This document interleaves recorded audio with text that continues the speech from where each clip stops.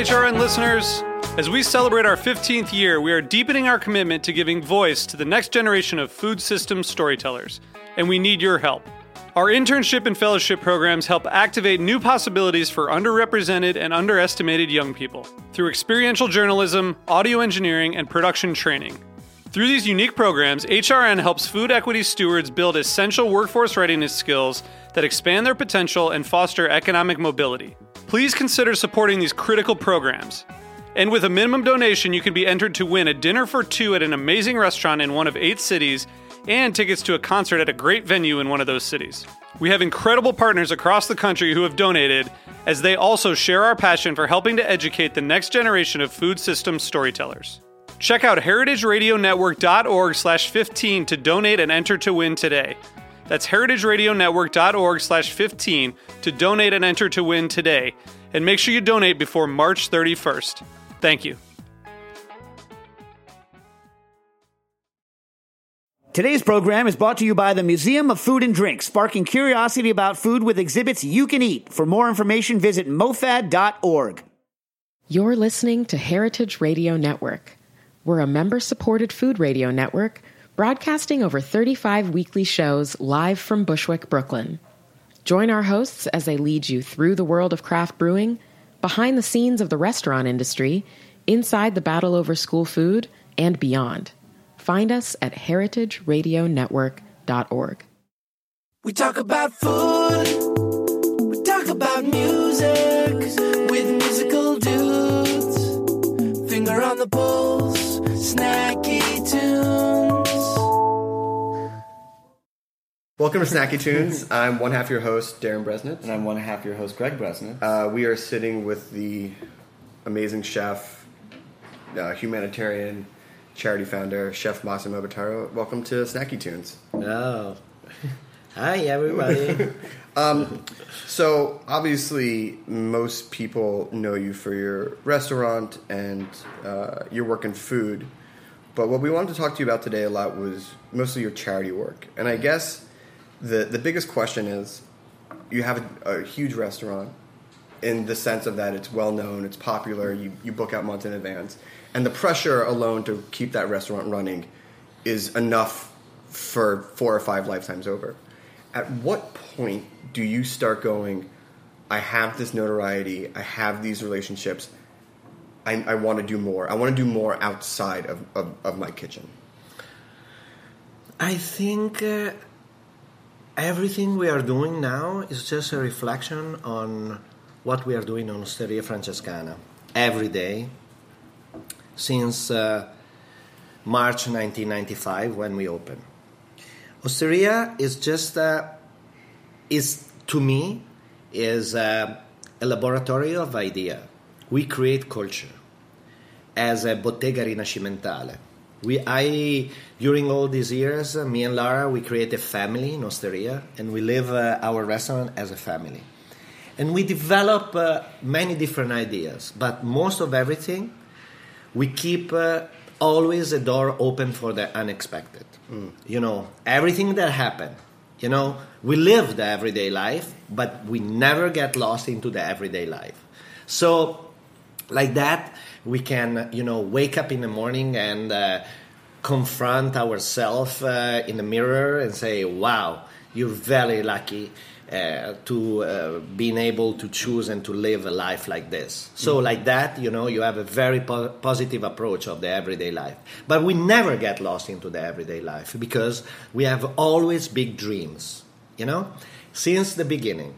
So at one point of your life, after 22 years, in which you realize everything, because, receive all the different, prizes from all over the world. Sure. I have a list that is long, like you've run out pages. You've run out of wall space, shelf space. Exactly.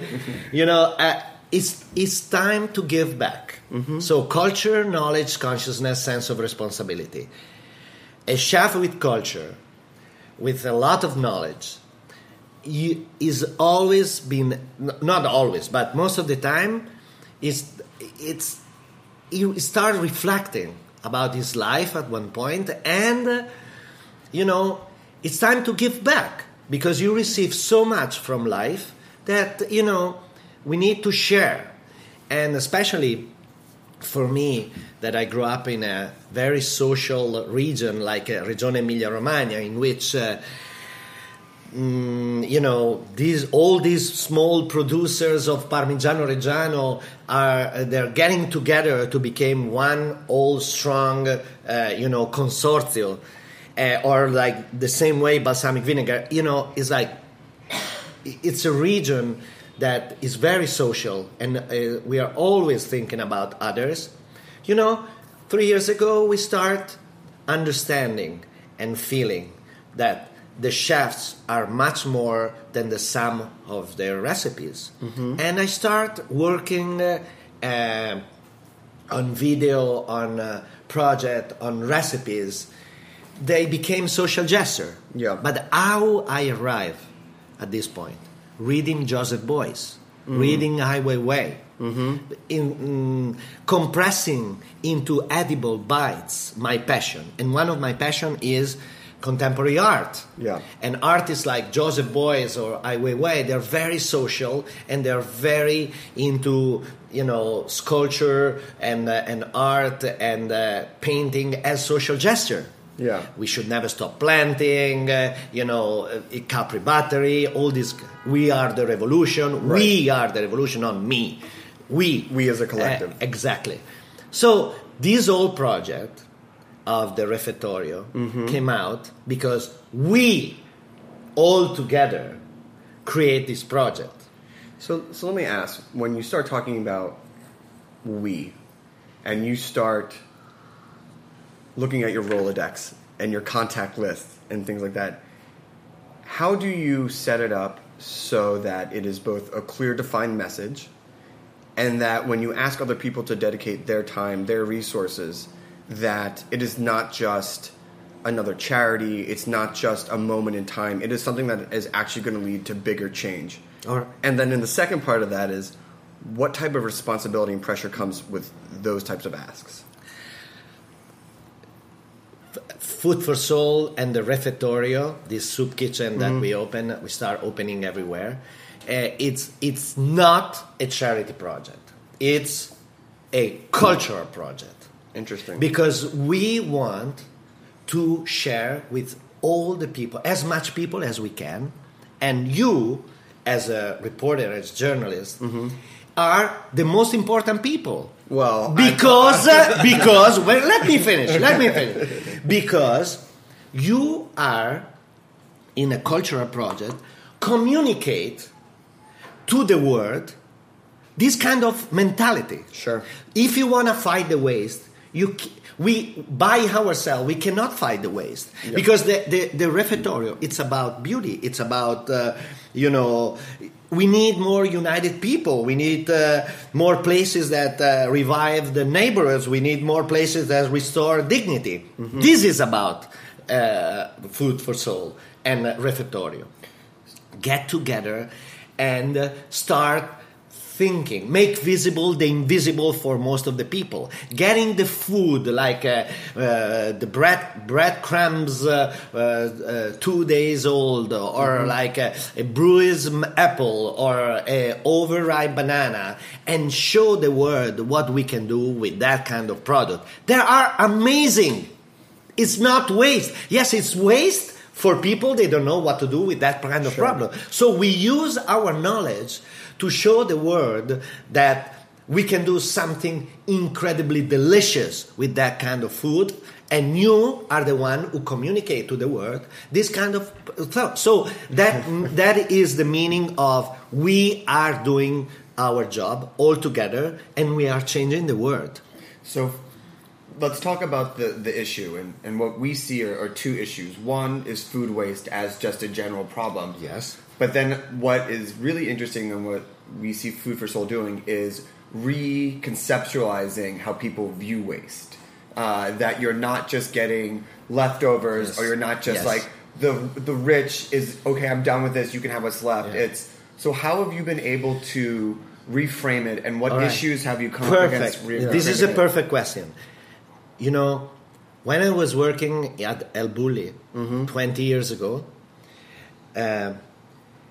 we all together, we were there, like Andoni, Ferran Adrià, René Redzepi, we were there, and we were sharing these ideas. You know, food was becoming much more than just this kind of fine dining, you know, and you know, using these classic ingredients from the fine dining, like lamb, sea scallops, foie gras, blah blah blah.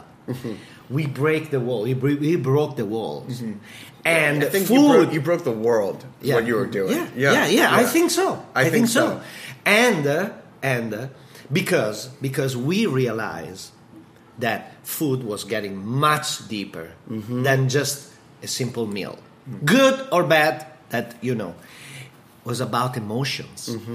So emotion means I'm traveling from New York and going to Modena, and I want to understand what is the idea of this territorio, no, terroir. I'm getting into the cheese makers, like small. They make 2 big wheels of Parmigiano every day, or like the 50 years old balsamic vinegar who won the gold medal and understand the culture of balsamic vinegar behind what is behind that. You know, you want to bite that. You want to chew that kind of food and the kind of flavors and understand the culture. That's why there are plates in my restaurant like the crunchy part of the lasagna. Right. You know, it's about the emotion of a kid that is stealing the crunchy part of the lasagna from the big pan of lasagna that the grandmother comes on the Sunday lunch and put on the table. You know, the rest of the pan is for the adults, but the crunchy part, that is the best part of the old pan of lasagna, is for the kids, because they know, the kids knows that where is the emotion. The emotion is there. So those kind of plates, they play that kind of role. They transfer emotion. It's me that I want you, that you come to New York, get emotion, eating, biting, chewing, you know, this kind of food.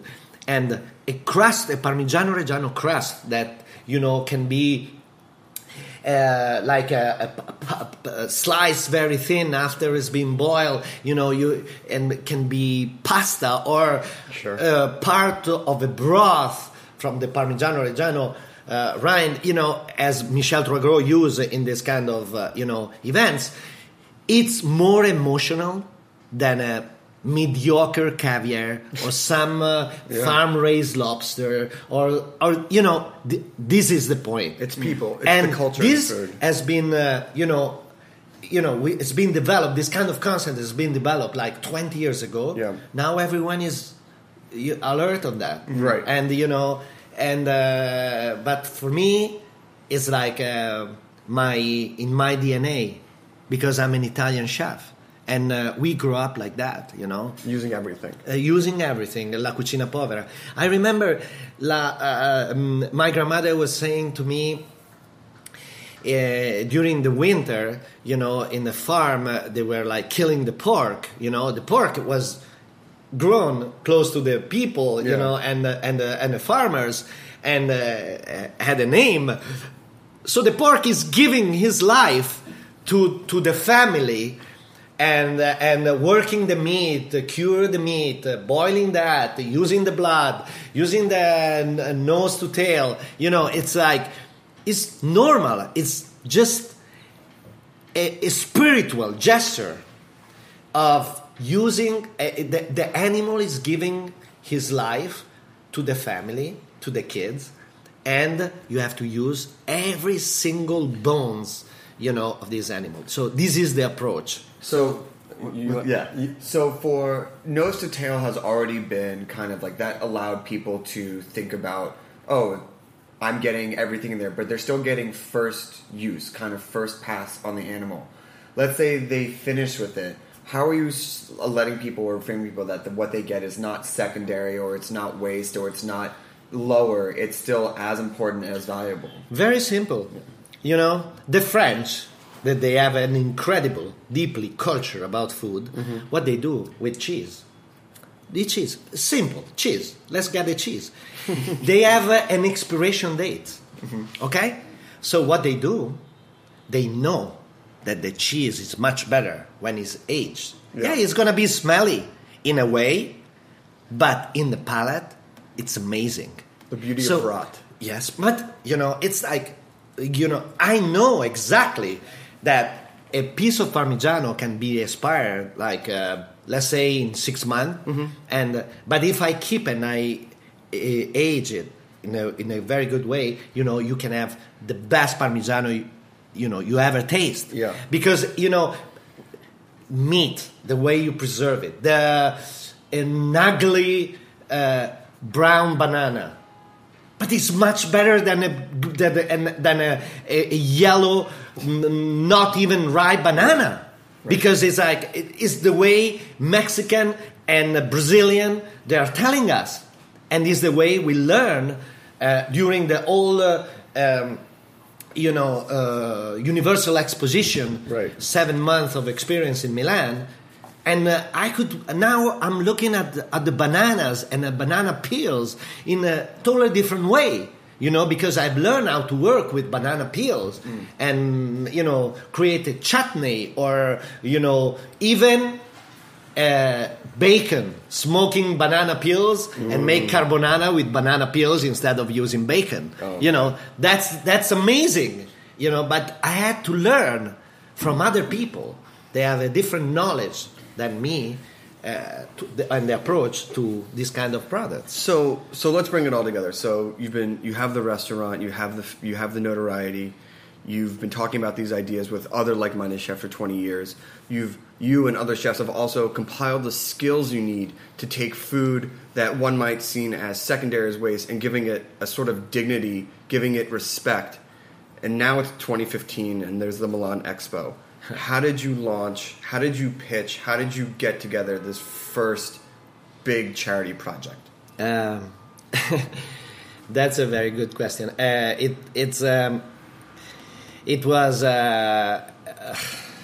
2014, and they were talking about the theme of Expo and the opportunity that Italy had to show the world what we have, what our history.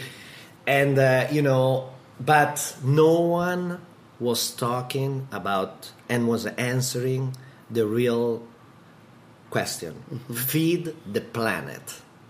So one day I saw the numbers on FAO and report, and I saw 860 million people are starving.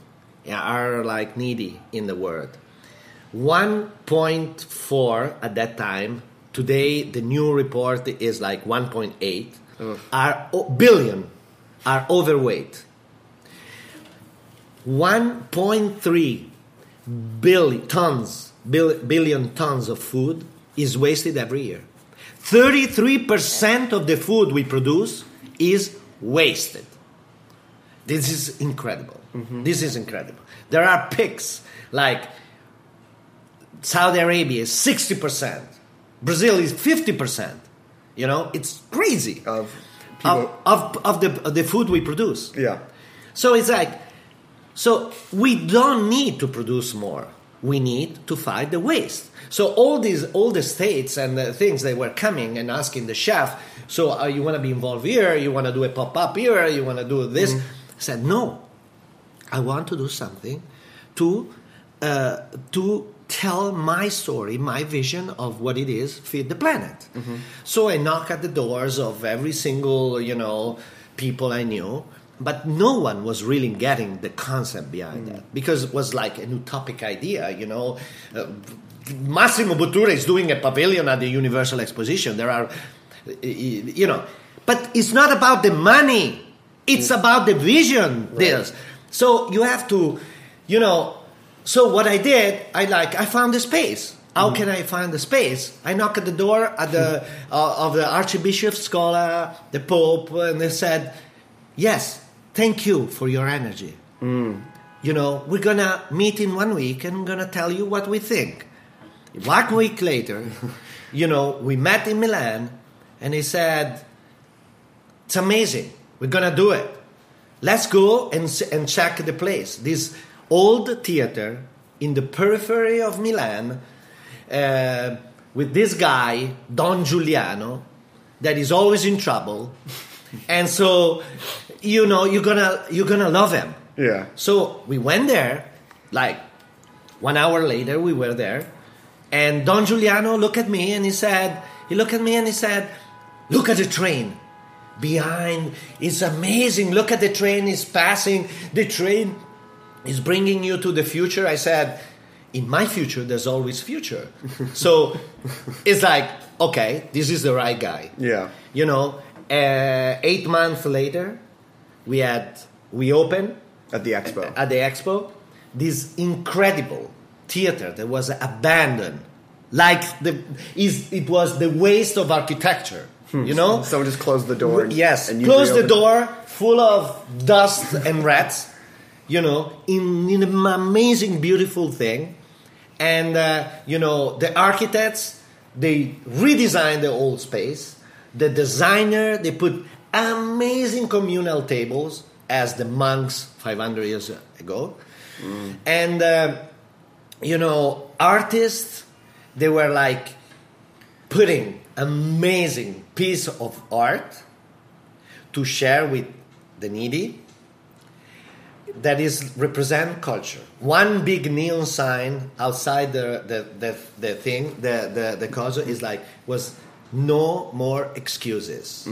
It's like, stop talking. Act. Yeah. Act. We need action. So from that point, I start calling my friends. 45 minutes, I made 60 phone calls. With some of them, my closest friend, I didn't even need to even call them. They just said where. Yes, is there? Yeah. Is going to be with us. Like, because I have a credibility. Yeah. I build my credibility through hard work, through good ideas. And, the people knows that I don't take shortcuts. My growing is very slow, as I said before. And it was very slow, and the people knows that I'm, like, very focused on my ideas. And so they all said yes. And they all share this kind of incredible project for 7 months. We feed, like, thousands of meals for the needy. But most of everything, we transfer our knowledge to the volunteers. The volunteers, I have a baker. There is a baker there. Is a story, this is a very nice story. He's a guy who lost his wife, and he was very depressed in his apartment. So the daughter was trying to push him out of the apartment, blah, blah, blah. And, at one point she said, did you hear? He's going to open a soup kitchen here. Just go there and volunteer. So we had a meeting. He came. We had a meeting before the opening. There was like all these chefs coming out from Rome, from Naples, from Milan to teach the volunteer a little bit of what they had to do.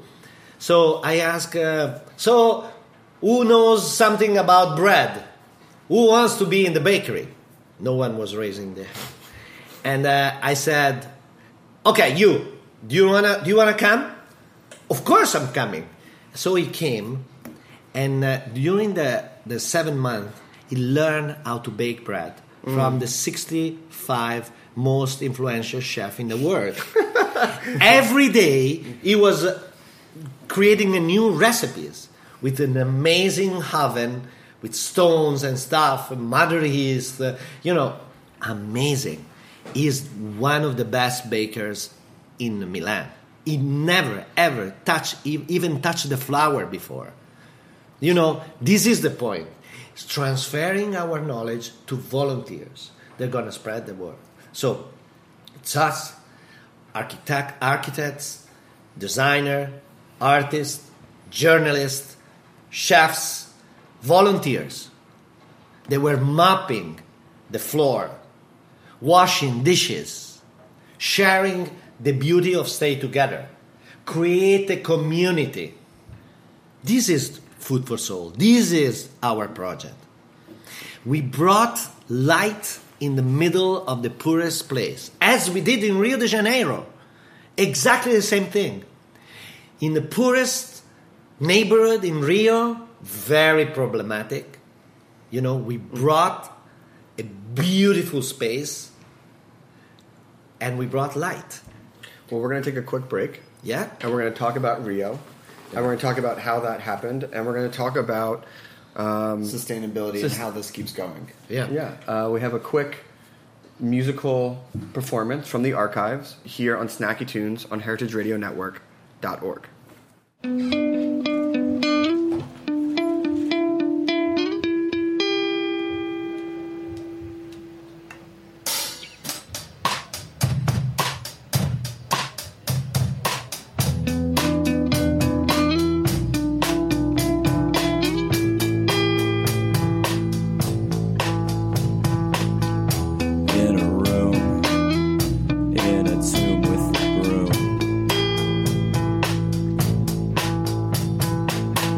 Try to sweep away the clouds and the gloom.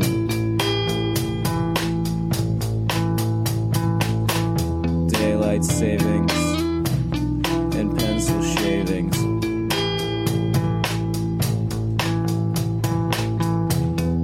Scrawl on the wall, predictions of the fall.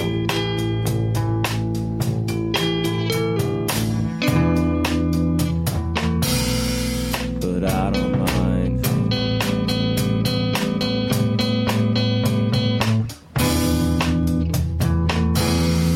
But I don't mind.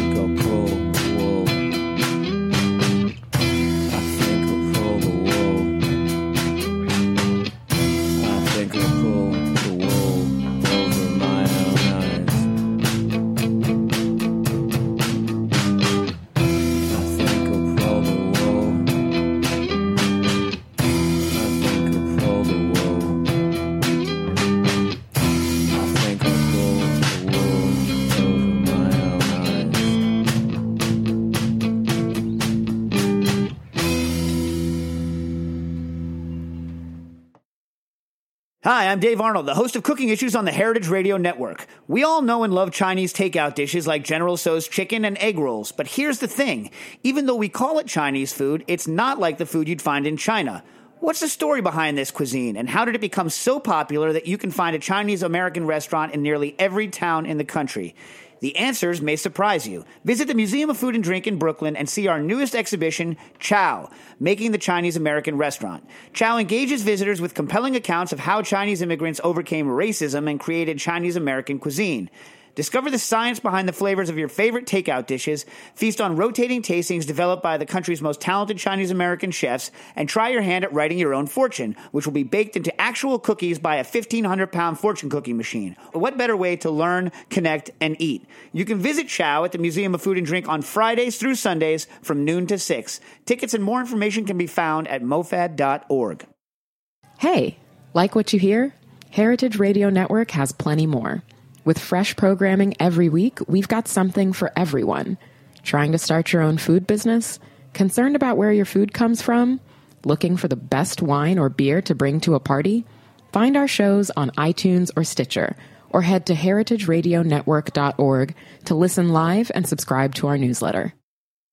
Welcome back to Snacky Tunes. We are with, we'll say humanitarian, Massimo Bottura, and we are talking about his charity work and his culture revolution that he's leading through food and teaching sustainability to people all over the world. And so you had the expo in Milan in 2015.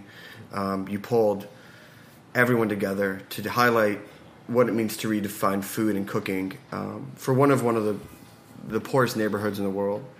And when the global stage was set for the Olympics in Rio in 2016, how far out from that did you realize that this would be a chance to have a additional megaphone, Exactly on this? You use a good word, additional megaphone, because doing it not everyone knows about the expo in Italy, but everyone tunes into the Olympics, and especially at a time where storytelling and the Olympics definitely have that whole culture, humanitarian, real people moment to it. How did that happen? How did you join with them? How did you make it happen?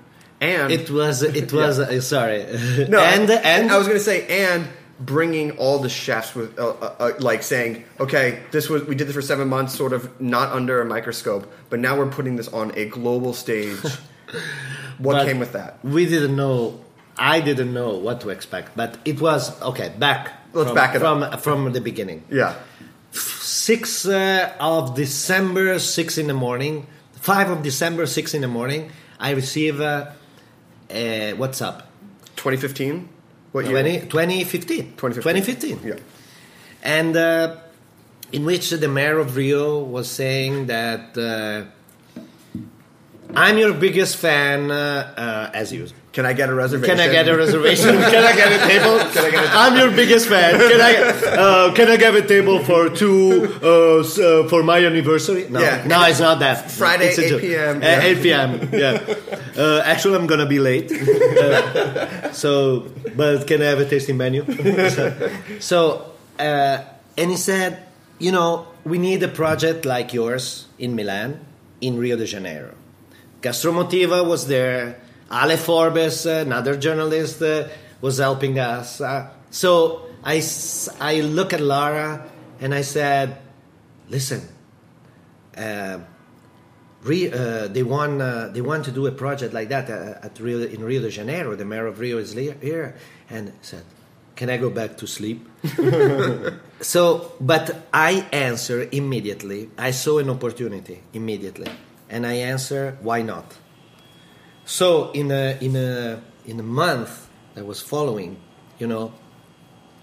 we were focusing with this no-profit organization as Gastromotiva, and with our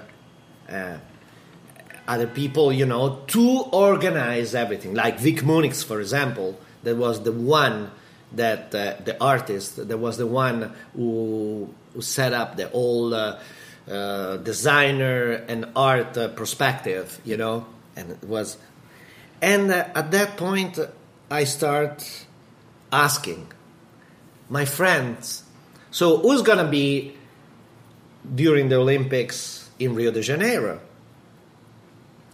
But most of everything, I want to focus on local chefs, Brazilian chefs, because we have to always to give the opportunity to the locals to be part of the project. I am the one who make visible the invisible, but all the others, they're gonna keep the project alive. Mm-hmm. So we start, and like that, in not even one day we had the whole schedule with dates and names. People, they were like a guy like Alain Ducasse in Paris, that is more than a chef, he's an entrepreneur, and but he said, I really love the project, I love the experience in Milan, and I want to be part of Rio. So I put together all these different things, and everyone was calling me. And I said, okay, maybe this, maybe that. So we focus on schedules, and we closed the program, and we went there. We start, Rio was very different from Milan. Milan was very easy because it's Italy, because I knew everybody. Rio was just a jump. I was jumping in an unexpected world. Sure. And when I was there, I arrived 6 a.m. I immediately went to see the space, and there were like 100 people working, and we were extremely late. So in 5 days, we created a miracle, and we were able to open at the date, like 2 days after the opening of the Olympics.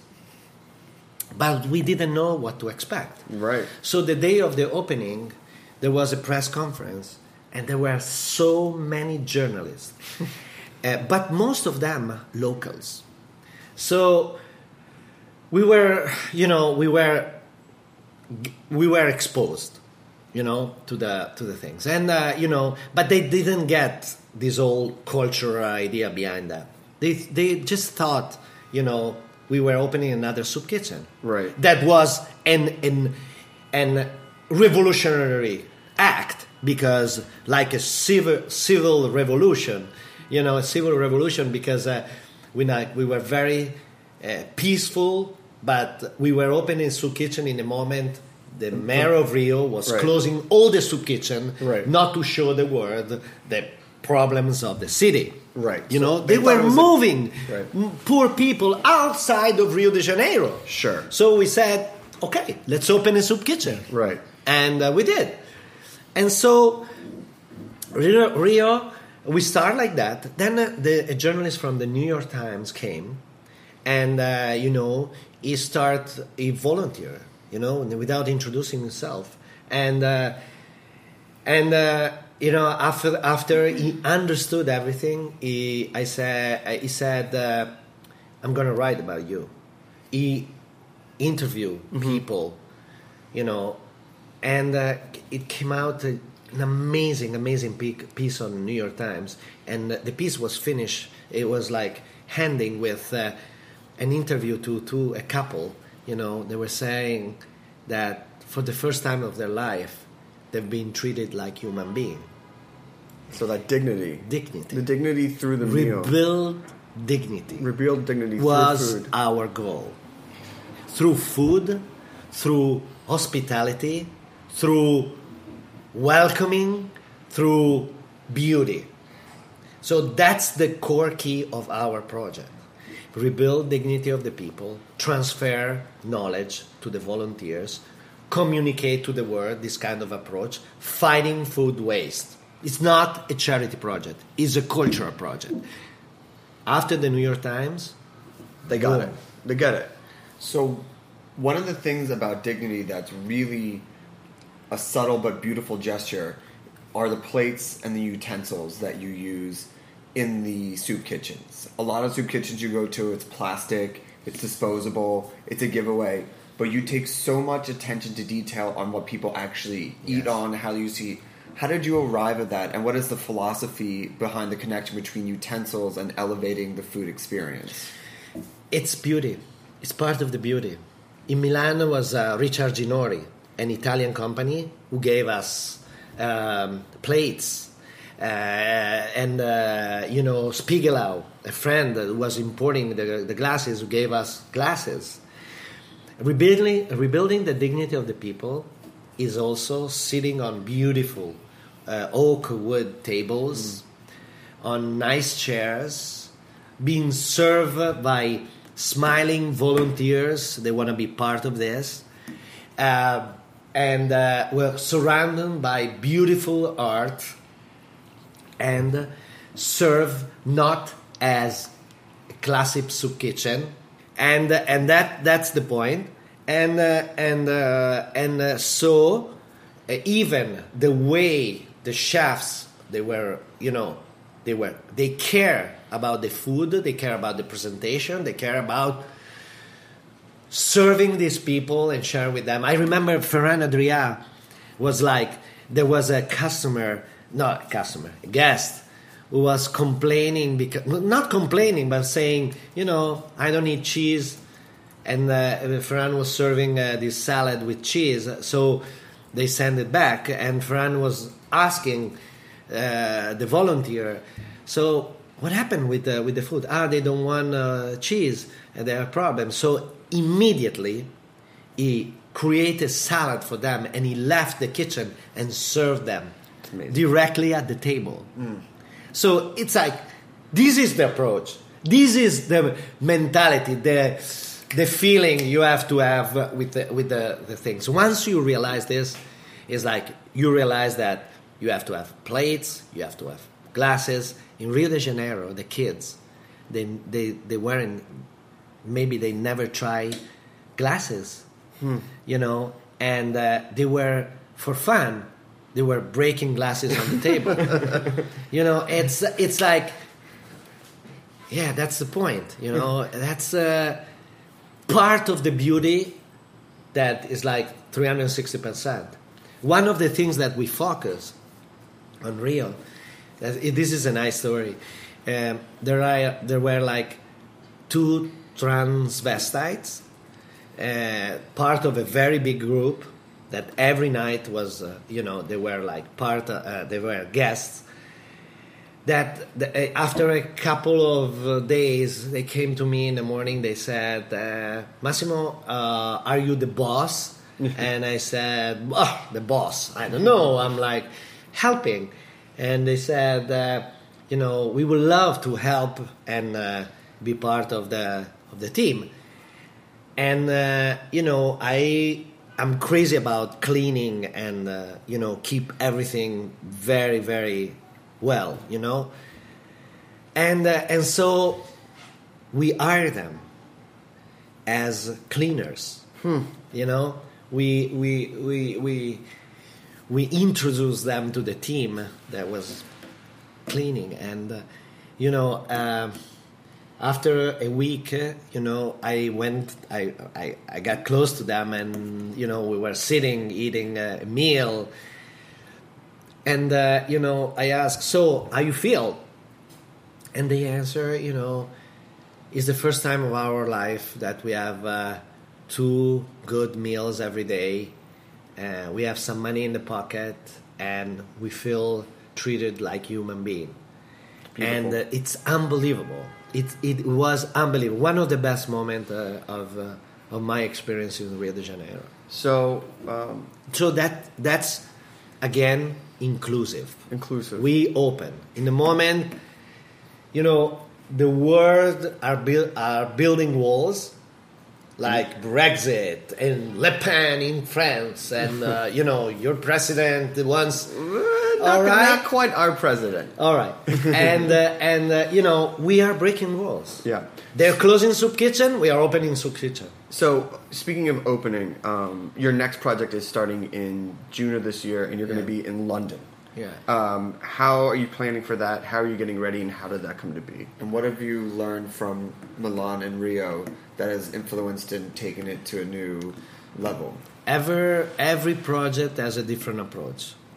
Milan was the moment in which migrants they start coming up from Libya, from Syria, but most of the people they were like locals. Even people they lost their jobs, they had a family or divorced one father, And Rio, they were 100% locals. They were living in the street.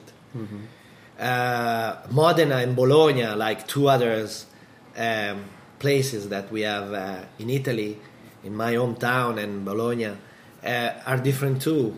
In Modena are locals that I knew because they are part of the downtown Modena community that I know since long time before, and was kind of feeling a little bit embarrassing because to see them part in the first approach and then party or like celebration every Monday celebration.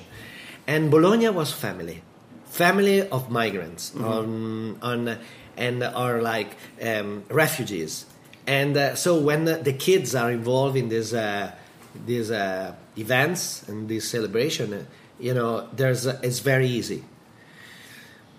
In London is gonna be, I don't know what it's going to be, but I think they're gonna be locals people. They're they don't have anything and they live and they are part of the all church life. They're gonna be our guests. I don't know what to expect. But we are building Kensington. Mm-hmm. It's beautiful building. Mm-hmm. It's amazing building that Ilse Crawford right now is restoring and redesign. And we're placing a beautiful kitchen there. We are like, it's gonna be amazing. It's gonna be amazing. It's gonna be very beautiful. But especially because London is such a critical point, such a big city full of biodiversity and but also this kind of contradiction, tons of money in one place, nothing in another. Food waste for sure is food waste is big, and because the old machine and tourism and so it's but the local chef respond in an incredible way. Like we have 150 requests of people they want to come, and we have just 30, maybe 40 days that we have to fill. So, is the goal in opening a place here where it's only open for a month or 30 days? No, it's not a pop up. No, in Milan. Right now, that's what we are still serving 500 meals every week. That was my question, yeah.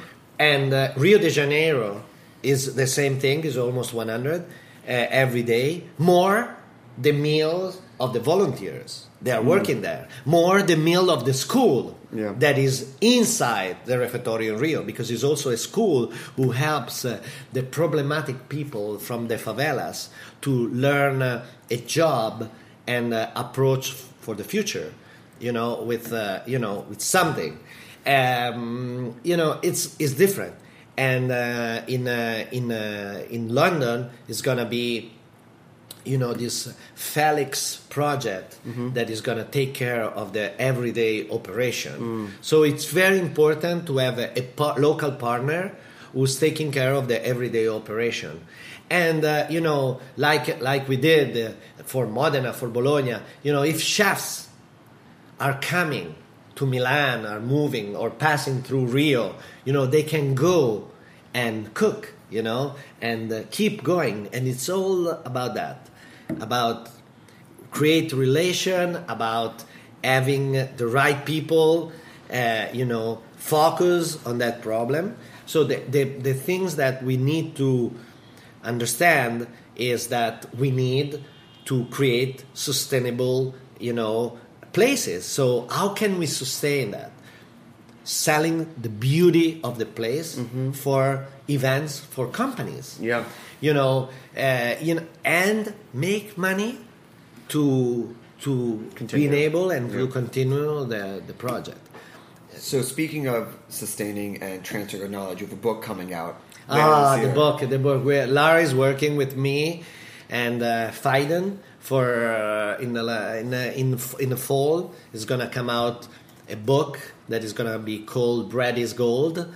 It's about the story of the 7 month. With 150 recipes, in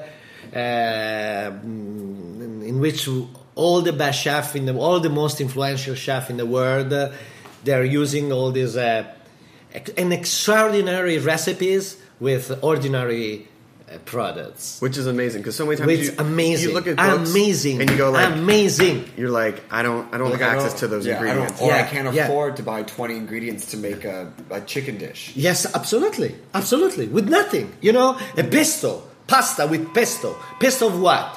Of everything.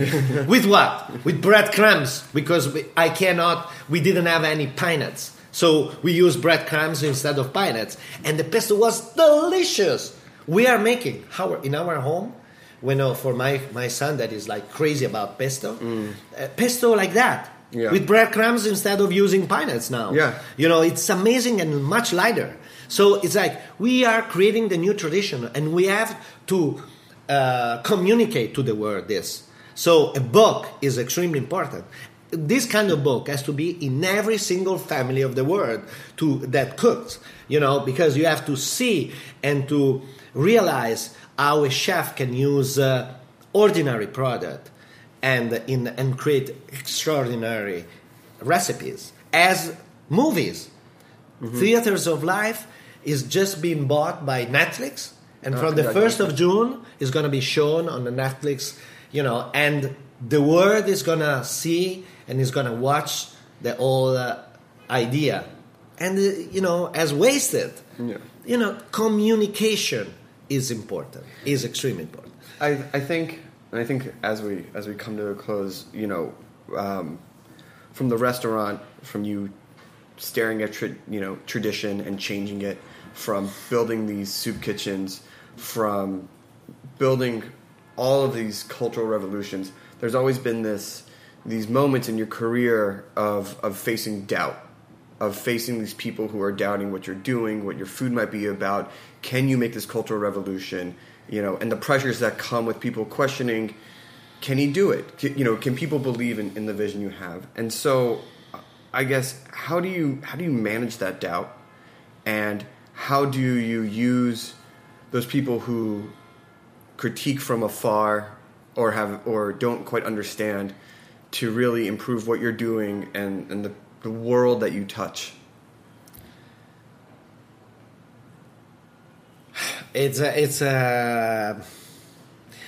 Having doubt is one of the most important thing, because that means you keep evolving. When I say in my future, there's always been future, and it's gonna be future, because what I did in the past is something that I already forgot. My memory, I have an incredible memory for future, because in my future I see 100 soup kitchen. Yeah. I see an amazing Francescana. It's never been like that. My restaurant has never been like this. There are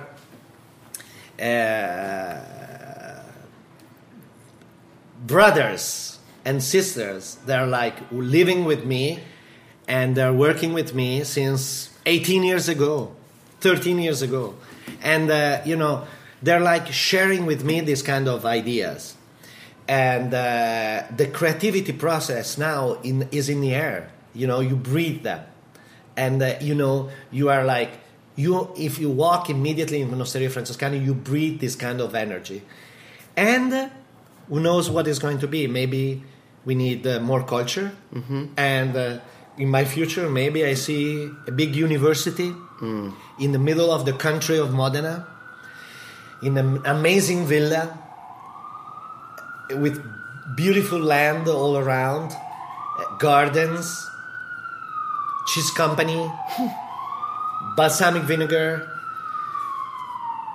Couple olive chefs. They know more. They can study more about soil. Farmers. They can study more about taste. They grow together and build the future for the next generation. This is my dream.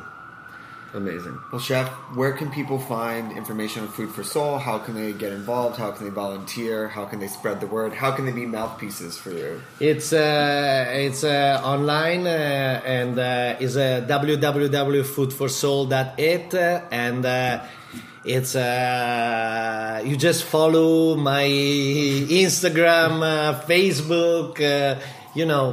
You can get everything. In the website is displayed. There's a website, but also in Instagram, Facebook, Twitter. You can follow Food for Soul and everything. I keep receiving messages from all over the world of people. They want to volunteer. They want to be part of this project. They want to share. We got in contact with. United Nations like that. They saw the project. They came to Modena. They want to be involved in this whole idea and open in Africa, maybe Burkina Faso. Who knows?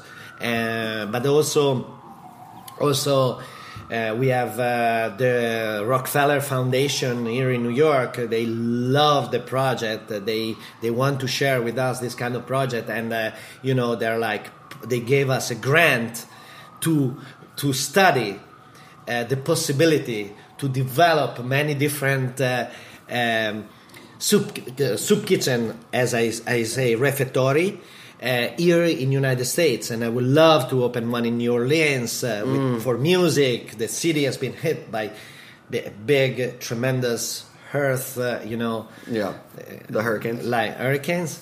Or like Detroit, that the crisis and the things, and especially the rock and roll. So it's an art community that is getting together in Detroit. Miami, Denver. Denver is gonna be the new capital of slow food. There's so many things that are very interesting that are happening in the United States. Bronx, the poorest community in the United States. I would love to do it with St. Barnaby Hospital. Maybe they're going to be our partner for the future, and the next seeds is already been planted, Well, Chef, we can't thank you enough for all the work you've been doing. Congratulations. Thank you. Thank you, guys, to find the time to come here and, talk with me. Our pleasure. We appreciate it. We're going to have one last track from the archives. Thank you for joining us on Snacky Tunes. We'll be back next week with a new episode. Yeah, on heritageradionetwork.org.